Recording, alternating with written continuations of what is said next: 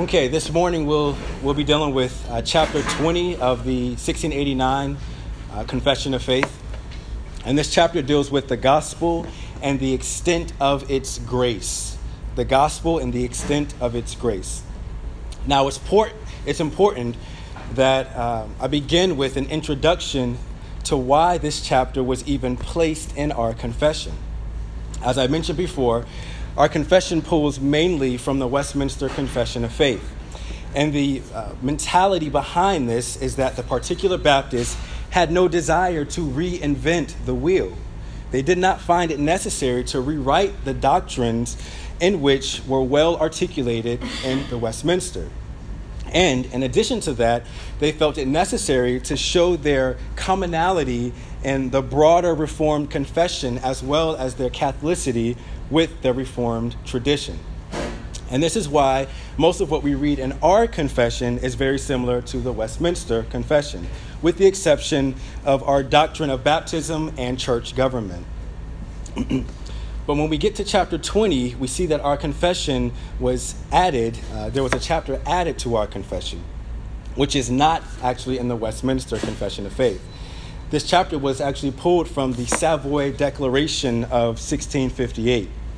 Now, the Savoy Declaration is a confession that was a modification of the Westminster designed for congregational church polity. It was fit for congregational church polity.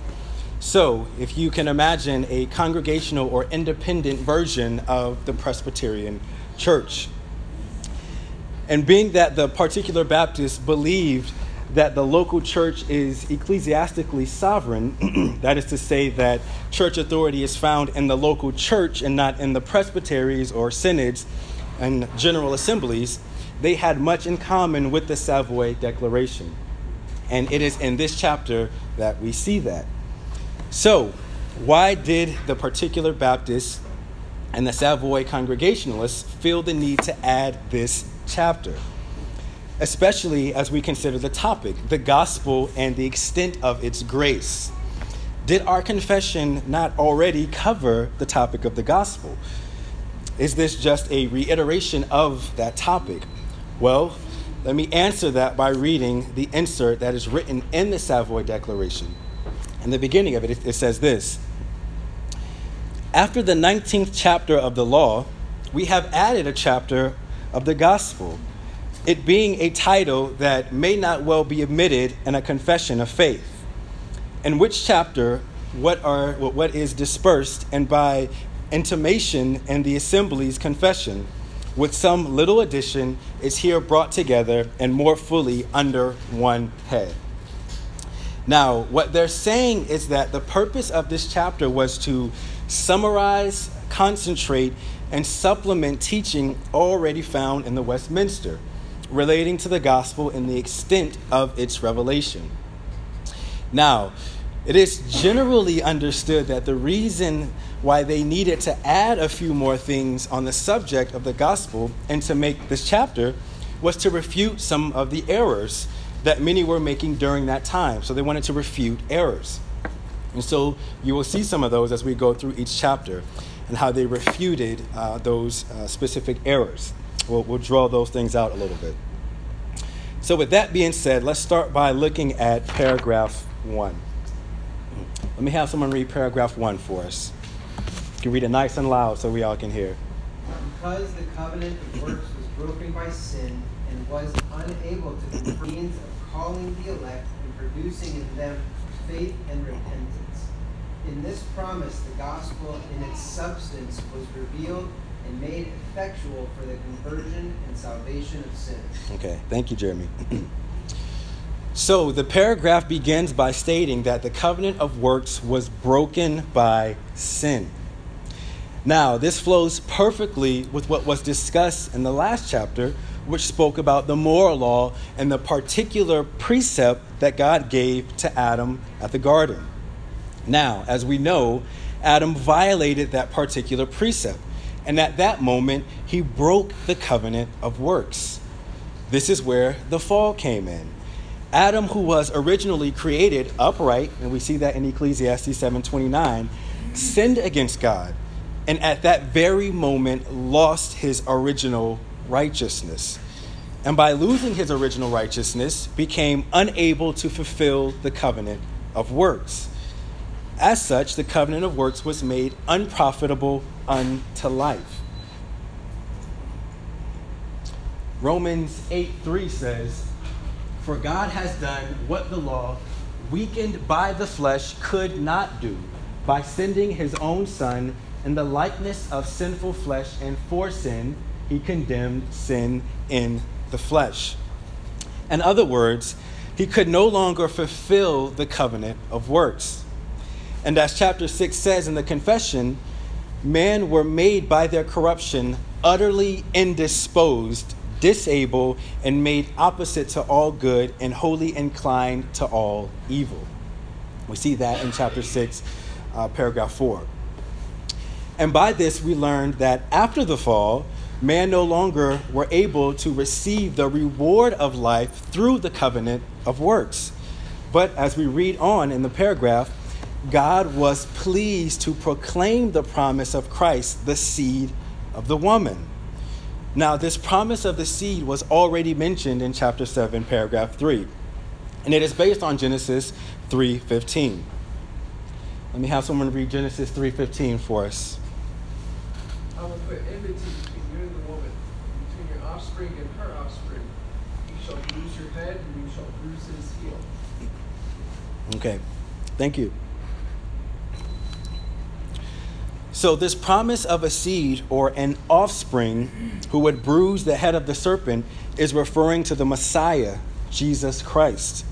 This promise here in Genesis is often called the proto-evangelium, or the first gospel. This is essentially the gospel proclaimed from the very beginning. So when the confession states that God was pleased to proclaim the promise of Christ, the seed of the woman, that is to say that the gospel of salvation has been preached since the beginning. And God, the Father, who would use the proclamation of Christ, the seed of the woman, as a means of calling the elect and producing in them faith and repentance. And by calling the elect, the confession is speaking of effectual calling. It's speaking of effectual calling, which we learned about in chapter 10, paragraphs 1 to 3. Now, this promise of the gospel found in Genesis 3:15 was only a dim light at first, but the substance, namely Christ Himself, brought about the effective conversion of salvation of sinners. The promise of it, if a person believed it, was then made effective in them unto salvation, even prior to the completion of Christ's work of redemption, because of the substance of the gospel. Shadows prior, but the substance now has come. And this is how the Old Testament saints were actually saved. Romans 4:3 says, "For what does the scripture say? Abraham believed God, and it was counted to him as righteousness." Men have always been saved in the same way and by the same gospel. Regardless of how dim this light may have been at first, in the Old Testament and in the New Testament, the gospel was revealed. In other words, every man who was ever saved was saved by the means of the gospel. Now, this goes against many who have said that prior to Christ's coming, people were saved in a different way. That understanding is a serious error. In fact, that understanding is actually heresy. It's not something you find in Scripture. Okay, let's look at paragraph 2. Let me have someone read paragraph 2 for us. Nice and loud. Sin and providence, when assisted only by the light of nature, do not reveal Christ or grace to them, even in a general or pure way. Much less are those without the revelation of him in the promise or gospel enabled to attain saving faith or repentance by seeing these works of God. Okay, thank you. Now, in the first paragraph, it stated that God was pleased to proclaim the promise of Christ as the means of calling the elect and producing in them faith and repentance. This is how God saved in the Old Testament and in the New. This is also the means in which he is saving people today. Now, what paragraph 2 is emphasizing is that God has not changed the means. The way that he has chosen to reveal the gospel since the beginning is through the word of God alone. It's through the word of God alone. The emphasis is on the exclusivity of the special revelation of the gospel. That's not exactly a new point in the confession, as we've seen. But we look back and we see this mentioned in chapter 1, paragraph 1, 7, paragraph 3, 10, paragraph 1, and 14, paragraph 1. But here it's stated more explicitly. And as I mentioned in the beginning, the purpose on why the Savoy Declaration and our confession has this chapter in it was to refute many errors that were circulating at that time. One of the errors was coming from the deists who wanted to do away with the supernatural concepts of revelation. They preferred to develop their understanding of God from natural law. In other words, they believe that salvation can be obtained through what is revealed about God and nature. We read in Romans 1 about God's revelation of himself and nature. And he says this, it's pretty clear here. Romans 1, 19 and 21. He says, "For what can be known about God is plain to them." Why? Because God has shown it to them. For his invisible attributes, namely his eternal power and divine nature, have been clearly perceived ever since the creation of the world in the things that have been made. So the question is, can fallen men come to the knowledge of salvation in Jesus Christ through mere observation of nature? And the answer is no, they can't. We do read that God reveals himself in nature, but only as a way to prove man rejects even the general revelation of God because they prefer sin over submission to him. This is why Romans 1 goes on to say that man is now without excuse, without respect with respect to being righteous. God has revealed the light of his nature, and yet man preferred the darkness. Now, when it comes to a kind of revelation that leads to salvation, this is something that God has chosen to give to whomever he desired to give. And this is with the presupposition that he owes no one this revelation. God doesn't owe anyone special revelation. And only the arrogant pride of a person would assume they deserve a chance. After all, the sins they have committed against God. Only pride assumes that. Now, with that said, it's important to take in the emphasis that's being made in this paragraph and how it is the word of God alone which reveals the gospel.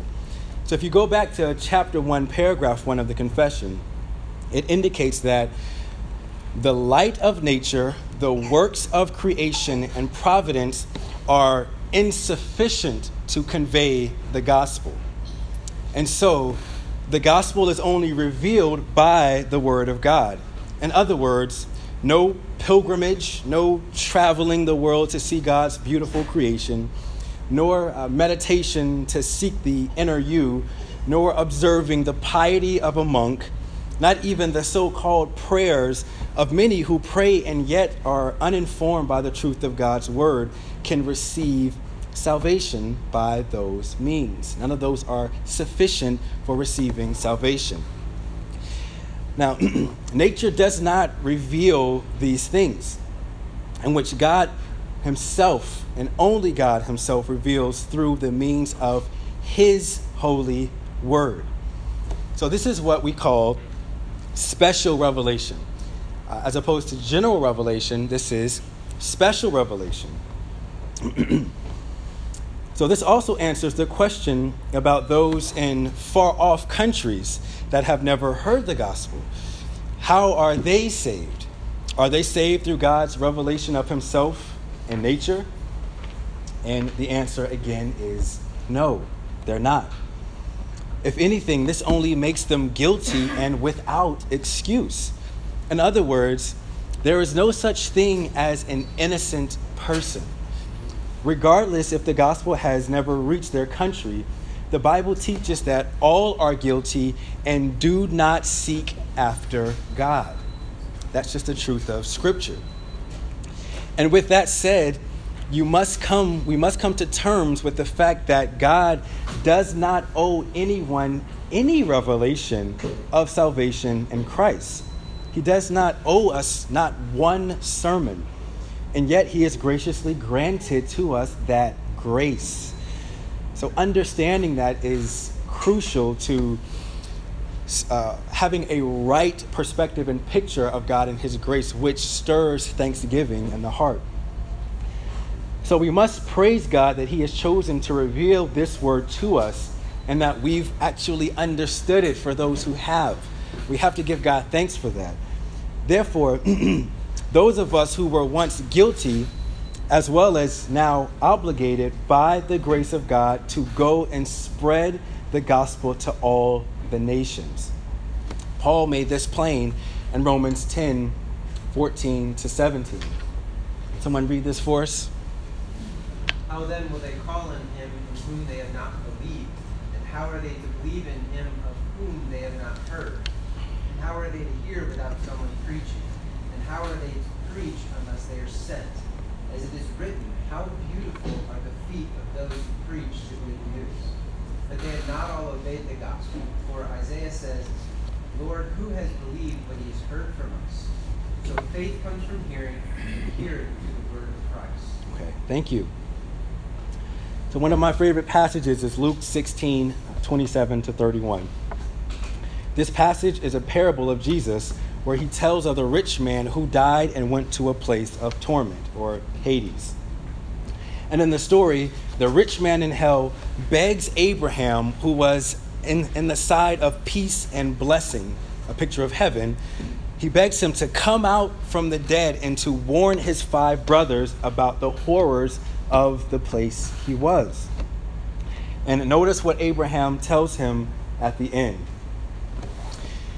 And he said, "Then I beg you, Father, to send him to my father's house, for I have 5 brothers, so that he may warn them, lest they also come into this place of torment."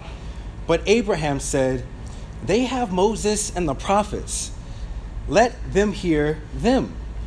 And he said, "No, Father Abraham, if someone goes to them from the dead, they will repent." He said to him, "If they do not hear Moses and the prophets, neither will they be convinced if someone should rise from the dead."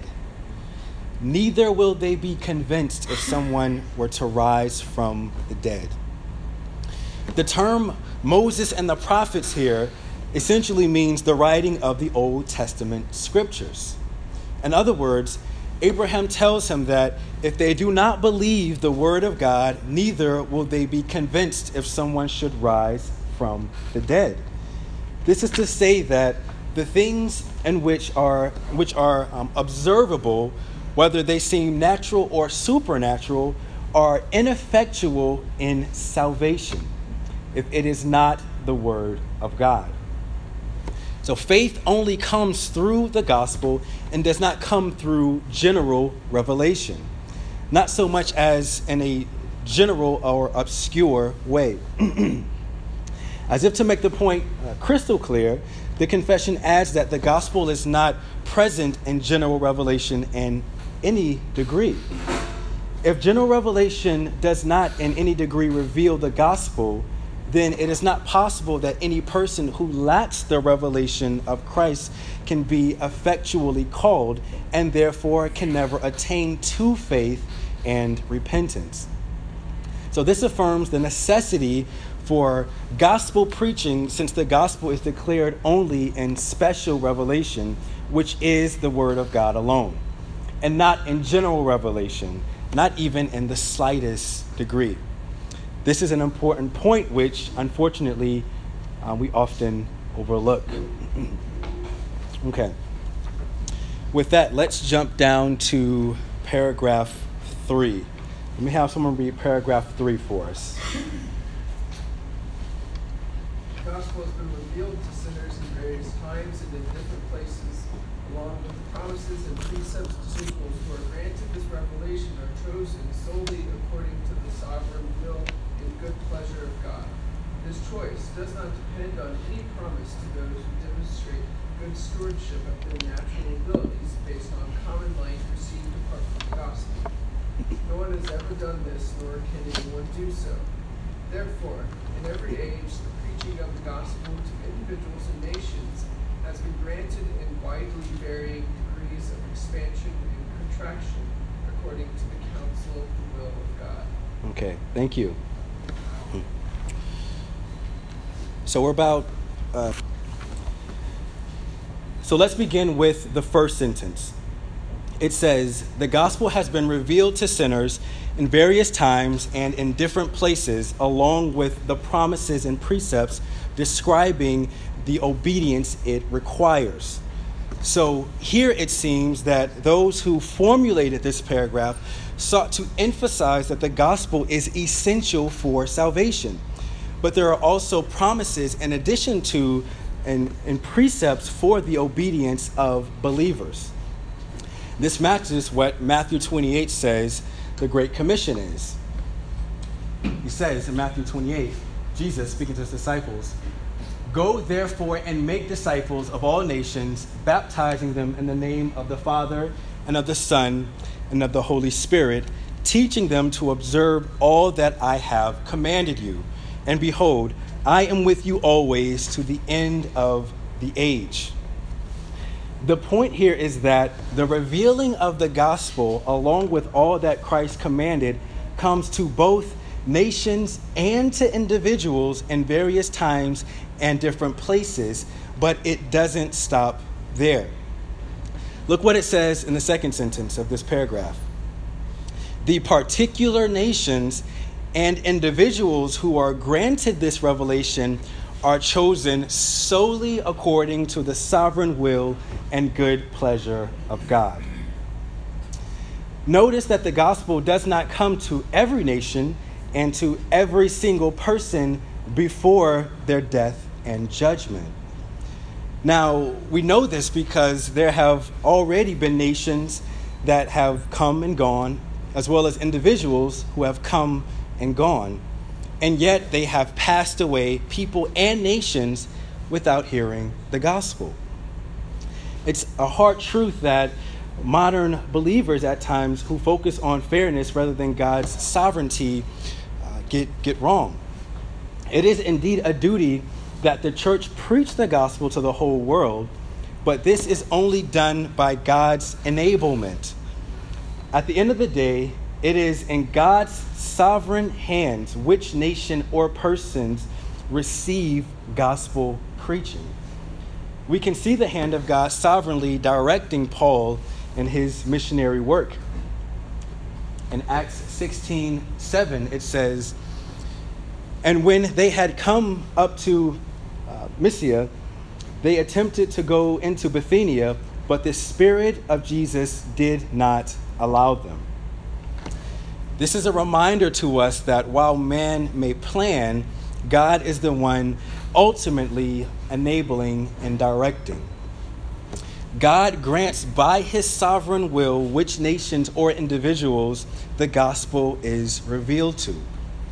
He does not add to his sovereign will the actions of men as the reason why he chooses one nation over another, or chooses one person over another to receive the gospel. For example, Europe and England did not attract God's attention by the improvement they made by their hands or themselves that warranted the gospel coming in the Reformation. They didn't do anything to attract God's favor upon them that the Reformation may come there. We see the same thing with Israel. And Deuteronomy 7:7 says, "It was not because you were more in number than any other people that the Lord set his love on you and chose you, for you were the fewest of all the peoples. To the contrary, you were the fewest." Or of the New Testament believers, we see in 1 Corinthians 1:26, "For consider your calling, brothers. Not many of you were wise according to worldly standards. Not many were powerful. Not many were of noble birth." By this, we see that the gospel never comes to a nation, people group, or person because of something good in the nation, people, or person.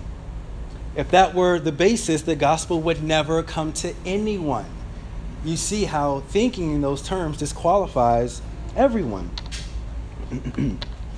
It comes because it was God's sovereign good pleasure, and for that reason alone.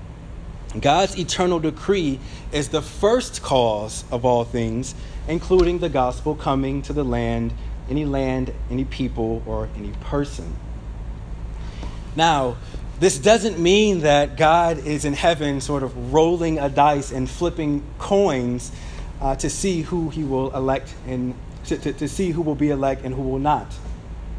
God's election is absolutely conditional, but only in the sense that one chooses that his choices are on the conditions of his own wisdom.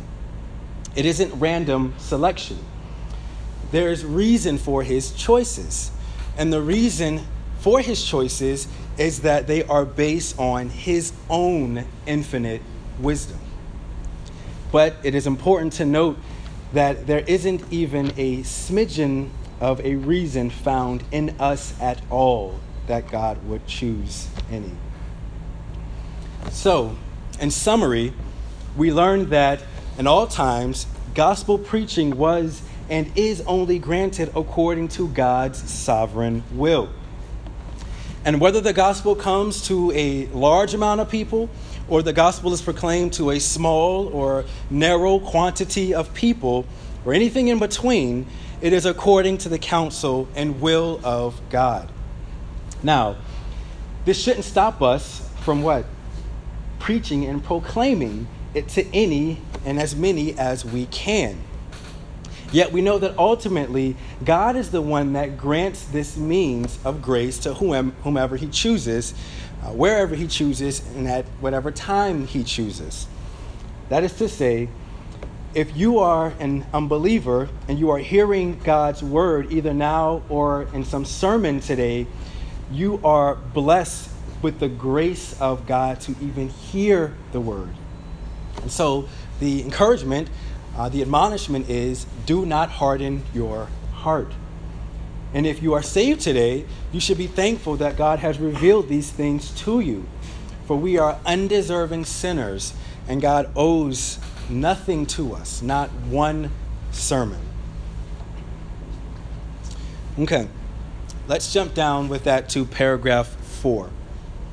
Let me have someone read paragraph 4 for us.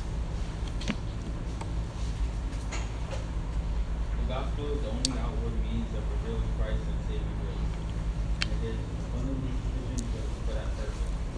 Yet to be born again, brought to life, or regenerated, those who are dead in trespasses also must have an effectual, irresistible work of the Holy Spirit in every part of their soul, produce in them a new spiritual life. Without this, no other means will bring about spiritual. Okay, thank you. Now, the point of this paragraph is to explain that a person who was not born again is in a state of spiritual deadness. So let's look at some passages that speak on this. I'm going to ask you guys to help me read some of these verses. So let me have someone read Ephesians chapter 2, verses 1 to 3. And you were dead in the trespasses and sins in which you once walked, following the course of this world, following the prince of the power of the air, the spirit that is now at work in the sons of disobedience, among whom we all once lived in the passions of our flesh, carrying out the desires of the body and the mind, and were by nature children of wrath, like the rest of mankind. Okay, thank you. So it's pretty clear here.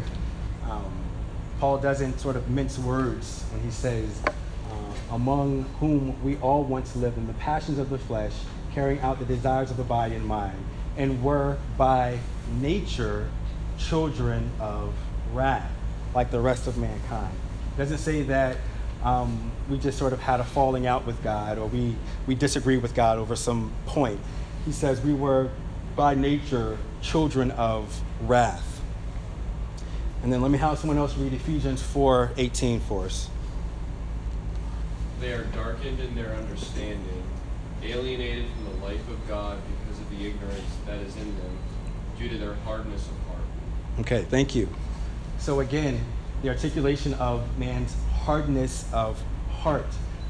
By nature, we have a hardened heart to God's law, his precepts, who he is.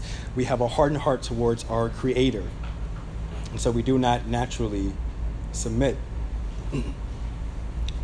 And then 2 Corinthians 2:14 says, the natural person does not accept the things of the Spirit of God, for they are folly to him, and he is not able to understand them because they are spiritually discerned.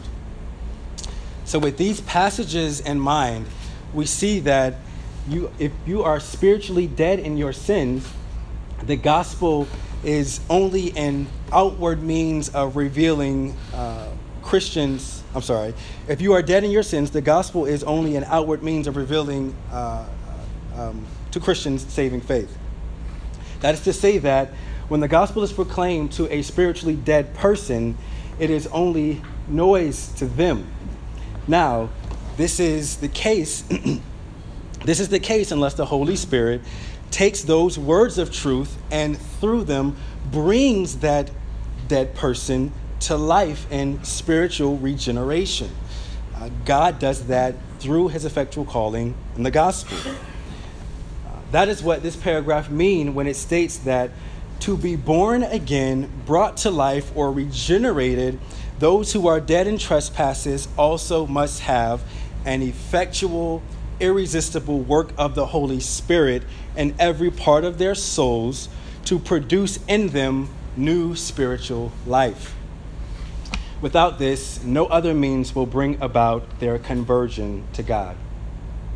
Now, this is the point of the whole chapter. That the extent of the grace of God and the revelation of his gospel is limited, the means chosen by God, namely his word. God alone has limited the means to his word for drawing people savingly to himself. But also to only those whom God has ordained for the Spirit to grant such salvific revelation to. God has limited the means through which he will effectually call someone, and he has limited those who he would regenerate through those means. In concluding, the Congregationalists and the Savoy Declaration said that it is important to include in a confession of faith a chapter dedicated to the gospel. Our 1689 confession is, in my opinion, enriched for adding this chapter.